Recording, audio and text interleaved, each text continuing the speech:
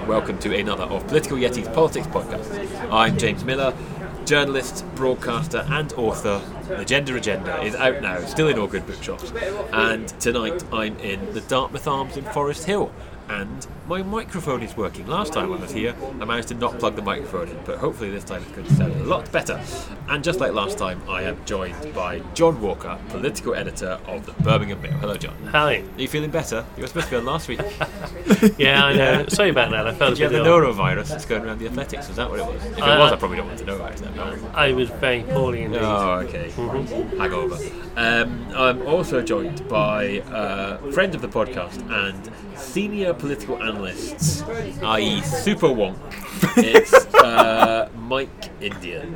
Hello. He has done a blog, and we will talk about that a bit later on. I'm not joined by any women. Apologise for that. I have tried very hard in the last couple of days to get a female guest on and avoid an all-male panel. I have failed for various reasons, out with my control.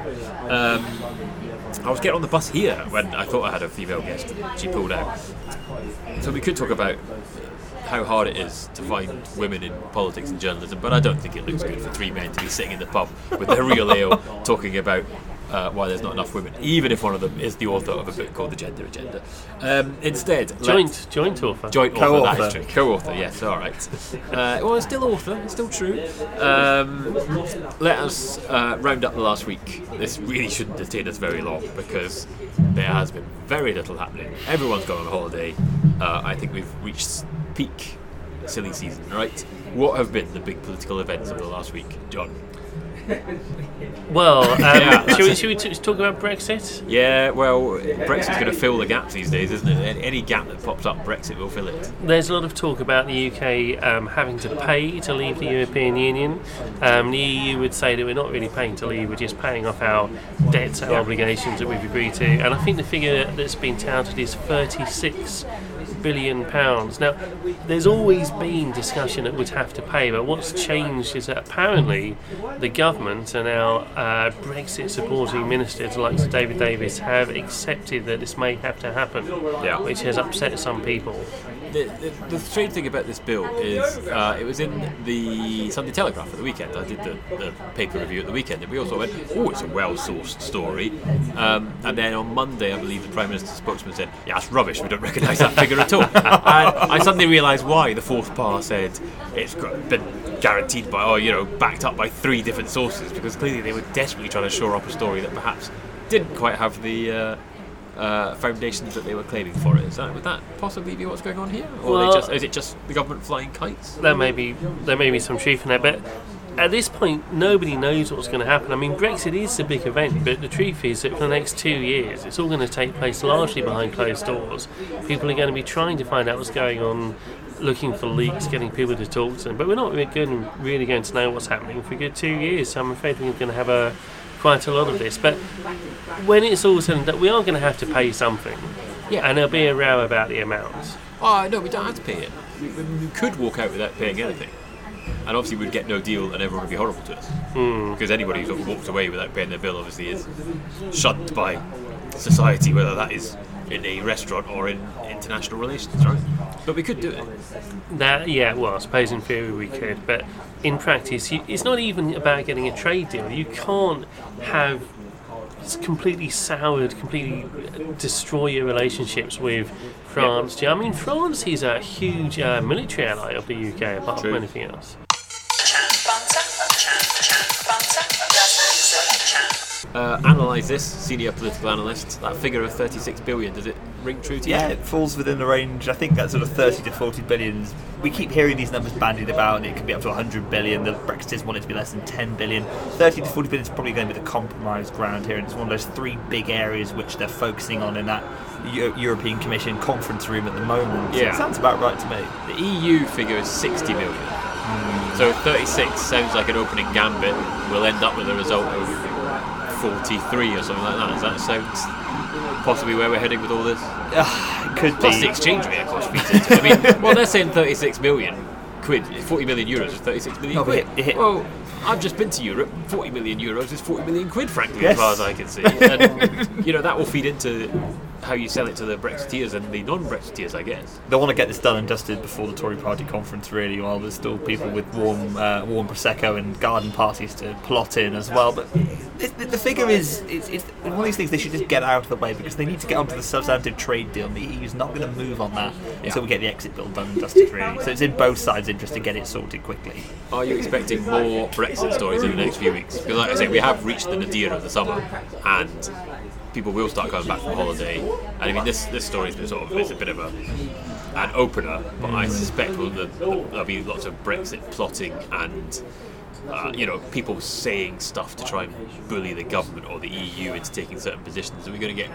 Is this just the start of a month of this stuff? I imagine there'll be a fair few to try and fill the gaps in silly season as well, as John says. So, Brexit fills the void at the moment, but we've got to remember as well, from the European Commission side, I think there was a case earlier in the year when the government crossed the Commission, and it proved that for an organisation as big as it is, it leaks very carefully, but a lot when it wants to as well. It can feed as much information out as well, and I think that photograph of David Davis without those papers in front of him, it's that perfect metaphor as well for just how ill-prepared we are for going into this process. It's really quite worrying. I guess that's where this story comes from. It's going, look, we do know what we're doing. It's going to be position papers. Politico says the website says it's going to be position papers. But I mean, what does that mean? I could have a position paper that I'm going to win the lottery the weekend. Doesn't mean it's going to happen, does it? The only substantive one we've produced is on the issue of EU migrants, and the European Commission's having none of that at the moment. The right to remain is nowhere nearly as strong as Michel Barnier wants it to be as well. And of course, the jurisdiction of the ECJ, which Brexiteers reject outright as the arbiter of EU citizens' rights, has not even been settled upon yet by either side. Which is absolutely bonkers. I mean, there's no reason on earth why a foreign court should have any jurisdiction over this country. Of course, EU citizens living in this country who are given indefinite leave to remain in this country should have their rights respected, but they should be protected by a UK court, same as anybody else. I just think the European Union is making some demands which are just ridiculous, and which I'm speaking as a Remainer here, and I would still, if we could have another referendum tomorrow, I'd welcome that, and I'd vote to remain. But if we're going to leave, then we are going to leave. It's no use the EU sort of saying, well, we still want to have jurisdiction over what happens in the UK. That can't happen. Right. You are very much parroting the line that was put out this morning by Owen Patterson was on the radio this morning saying that chief, one of the leading Brexiteers, worth pointing out, he went to war with the Badgers and lost, and now he's claiming that he can somehow, win an argument against the EU. I'm not convinced. If you move to any foreign country, then you are protected by their laws, and you have certain right. I mean, you have certain rights in any country. It's a right not to be arrested for no reason, probably in most countries. But those rights are enforced by the local legal system and the local courts. The British government, the British courts, don't have any jurisdiction over what happens in Zimbabwe or Australia or Canada. Well, I did go to a European country and I saw a badger. There's the thing. Who knew they had badgers in Greece? There's no Owen Patterson though in Greece, so there's many badgers. Look, a bit hot for the old badgers, but there are badgers in Greece. All right, yeah, well, all right. I get your argument, but the fact that Owen Patterson's making it makes me very suspicious of whether it's actually a good argument at all. I tell you something else that we're going to see is, as we get closer to an agreement actually being agreed, which is the best part of 2 years away, that's also the time when people expect Theresa May to go, because they don't think that she's going to find the next election.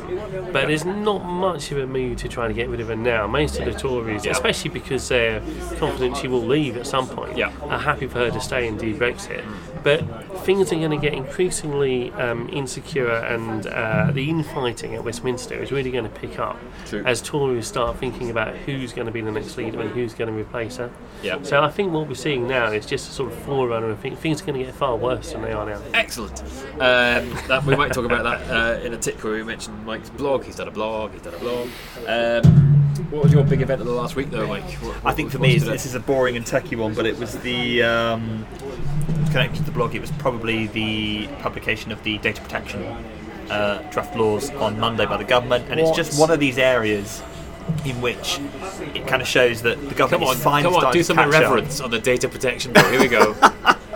So This is copying in two important directives from EU law into UK law, including the very important right to be forgotten online. So if you have embarrassing social media posts and tweets Who doesn't? online, then you can request those to be removed. But it has other things like greater portability of data, the right to access that as well, and of course, given the fact that the government bangs on constantly about the importance of the internet economy and how much it's worth to this country, trying to set, because that regulation, the EU regulation, is the gold standard here. Yeah. Transposing that and going a bit further, including the government's commitment to removing social media posts have the right to at age 18 as well. So it's trying to improve on an EU law, but it's one area where Taking back control, I think. That's what they're taking well, back this is control. the thing. But the trouble is that it's another area where the European Union is actually ahead of the curve. Because obviously we passed the Data Protection Act in 1998. It's now 19 years later. We're just updating it now. And of course, this has come apart from this wonderful sort of transnational organisation. We're not going to have this when we leave now. So you've got to think about, if we catch it to where the EU is now, are we still going to have the capability to do this 20 years down the line when we have to update the regulations again? It's just one of many areas where it highlights the risk that Brexit poses to how this country is going to be shaped in the future if it's just done based on domestic law. You're going to the Fringe this weekend, aren't you? I am going to the Fringe. Are you performing at the Fringe? I'm not. No, Well, I know you do improv. I do. I'm going. I would love to do some improv on the data protection bill. I would actually. That's the only improv I would on pay the to see. 20th in London, though, at the Horse and Stables. If people want to come along with my new group, We Are Not a Cult. Right, excellent. I might come along that. Shout out data protection bill. Absolutely. Yeah, sing us a song about a data protection bill. Improv. It's not musical improv, James. Oh, is it? I thought I haven't been to the improv for a long, long time. All right. I've had some bad But experiences. I A lot know of people you have did had bad stand up on the experiences. Fringe once. I did do stand up on the Fringe once. That's true. That is I don't know. You heard that story, John? Yeah. Yeah. Okay. Moving on. Talking of performing, let's just briefly touch on the Wilderness Festival, because truly the highlight of the last week has been David Cameron having a fag, holding on to a woman with a big Corbyn sign written across the back of her cape. I think she was wearing a cape or something. There's the fashion police, you can hear them in the background. Come on, what was going on there? Well, presumably she just walked up to him and demanded a hug, and he couldn't really say no. But I was more shocked to see him smoking a fag, to be honest. It's not really Very stressful the being out done of them thing attention. nowadays. Do you think the Clegger still smoked? Oh, God, yes. Yeah, oh yeah. He's He was always going to give up, wasn't he? He was always going to give up. Yeah. He never did. Cameron, see, I used to be a smoker. When I was a smoker, I was thin, I was skinny, and I always assumed that Cameron, like me, was an ex-smoker, because like me, he is now just a little bit porky. Oh, here we go. He's fishing for compliments. I'm not even going to go there. What is this Wilderness Festival? I've never heard I of it. don't know. It's like a thing, isn't it? It's not wild at all. It's like the nicest No, it's festival not. in the Oxfordshire or It's something. probably the most middle-class festival that exists. My partner was up there at the weekend, and she reported that it's very well to do. They were offering champagne garlands as well, sort of long tables, so lots of stuff that's Champagne normally garlands? lots of long tables, you a put bottle of around your neck? How's that champagne work? shared over an hour. It's a far cry from Reading and Leeds. the sort of place that David Cameron would go. I mean, does it have music? Is it a music festival? It has music, it has talk, Toots and the Maytals were there, is that right? yoga classes, yoga, ballet, Oh wow! so raves in woods. Was Toots in the Maytals there? Was that right? Did I hear a story? Toots lost his Maytals or something. I don't know. I'll check that out. Where was it? It's some park in Oxfordshire. It's David Cameron's old Okay. constituency, so he was along. And Benedict Cumberbatch was there too. It's the hoi polloi were there. Wow. Yeah. Maybe I'll go next year. That sounds like quite good fun. As festivals go, it sounds alright, but still think. Get him to sponsor the podcast. Yeah, well, let's do live podcast next year, maybe. I bet Cameron didn't stay in a tent. You can rent chalets there for several £1,000. That's the way to Towels go. and the lot. Quite right. Glamping. Quite right. Glamorous You say camping. that, John, like you ever stayed in a tent. Come I on. used to go to Glastonbury every year. Did you? Yeah, I used to camp out. Wow. I don't think I do it now. No. I like my bed too much. See, because you've grown up and become sensible. Like you young people, stupid, aren't they? With Too their, politicised with their now. Too voting, political. voting Corbyn and all this nonsense. Talking and editing. Let us talk about Mike's blog. He's done a blog on his Groucho tendency. Yes. Right. Shall I try and summarise your blog Yep, and you go can tell on. me if I'm wrong? Yep, go on. Well, it's about pairing. And this is Pairing, something yeah. that happens in Parliament, that a Tory MP pairs up with a Labour MP, and then if the Tory MP has to go to his mum's for tea on a Thursday night, he says to the Labour MP, "Oh, I can't be in Parliament, can you knock off as well?" And then the majority stays the same because you match up. Apparently, Jeremy Corbyn's team have failed to reach a pairing deal with the Tories this time round, so there will be no pairing, and that means that MPs will be tied down in Parliament for lots and lots of votes, because obviously the government has no majority. And this is surely a good thing, because Jeremy Corbyn's job is to try and unseat the government, and by not having a pairing deal, he is doing his job. No, he's not. I mean, pairing doesn't apply to the kind of votes that would unseat the government in the first place. All it does is it keeps MPs in Westminster, where people constantly say they don't want their MPs to be. They complain about but politics people are idiots. People say that and then they post pictures on the website of empty benches and go, oh, where are all the MPs? Well, they complain that our politics is too Westminster-centric. Now, thanks to this, not even our Brexit ministers are going to be stuck in Westminster most of the time. David Davis is all going to have to shuttle back from Brussels for votes as is. Oh, poor David Davis. He'd done a Brexit, now he's going to have to spend lots of time on a train. That's what Well, if we're going to be, as John says, we're going to be leaving, surely we want our chief negotiator to be over there as much as possible, not to be stuck in the Commons for votes on opposition day debates about the NHS. No, I don't want anywhere near it. We want all the civil servants to actually know what they're doing in Brussels. He doesn't want to be there anyway. He wants to be running around the TV studios and the tea rooms trying to become the next leader, next Prime Minister. I think the point I was making was, to get this to data protection stuff as well, is that the government's trying to take in a lot of views in a short space of time here. And you need MPs to be out there and actually engaging with people, going on visits for select committees, actually being able to talk to people. Because if not, well-paid lobbyists from businesses, banks, the internet companies can get to Westminster easily. They're all based in London. But what if your constituency in Scotland? I think that's a very good point. It's the point I'm not sure what the answer is, to be honest. I think it will be great fun that there'll be lots of really tight votes. It also means, of course, that MPs can't ponce off abroad on fancy-hand trips, which is quite entertaining. They're going to get really upset about that, because they're going to be really tied down. It's going to get claustrophobic for some of the MPs, I suspect. They are going to have to stay within sprinting distance of the voting well, lobbies. I know Tony Greaves talked about this on Twitter. And Who? Well, there you go. Don't know who that is. And it is worrying, because you think about it's not so much the late nights, but they will all be stuck hanging around the parliamentary estate, and there's more work they can do. So between that and the constituency work, it's not going to be much time for the committees to do a good job. They haven't even set up the select committees yet. I'm still waiting for this. So it's another strand of which Parliament, I think, has come a long way in 7 years in terms of opening itself up, and I think this is another way of rolling it back in. Now, pairing can seem stupid and arcane, and it is. It does this a lot about Westminster politics. But it was at least a way of getting MPs away from votes when they didn't need to be there. And we're going to go back to that situation, probably best in that James Graham play, This House, where they're stuck there for really very little reason. You're quite right, it is a change. We have seen in recent years the select committees, at least more often, getting out of Westminster, going to places like Birmingham and Newcastle, a long way up north, and holding their meetings there and speaking to people there, sometimes to sort of local council leaders and their teachers. Sometimes they've had open meetings where members of the public could just come along and speak and take part, and that's been a new development actually, which has been sort of quite interesting and quite welcome. And I guess I hadn't thought about this before you raised a point, but I guess you're right. I guess that's something that's going to end as long as this pairing arrangement is not in place. I mean, it might be a short thing, but I remember in the last Parliament, brief as it was, Pete Wishart took the Scottish Affairs Committee to sit in Scotland, which is surely where it should be talking to people, because it's the main scrutiny body for Scottish affairs in Westminster, and the Bayes Committee did this as well. I think the committees do their best work when they're out and about and actually talking to people. Fair enough, but here's the counter argument to that, I suppose.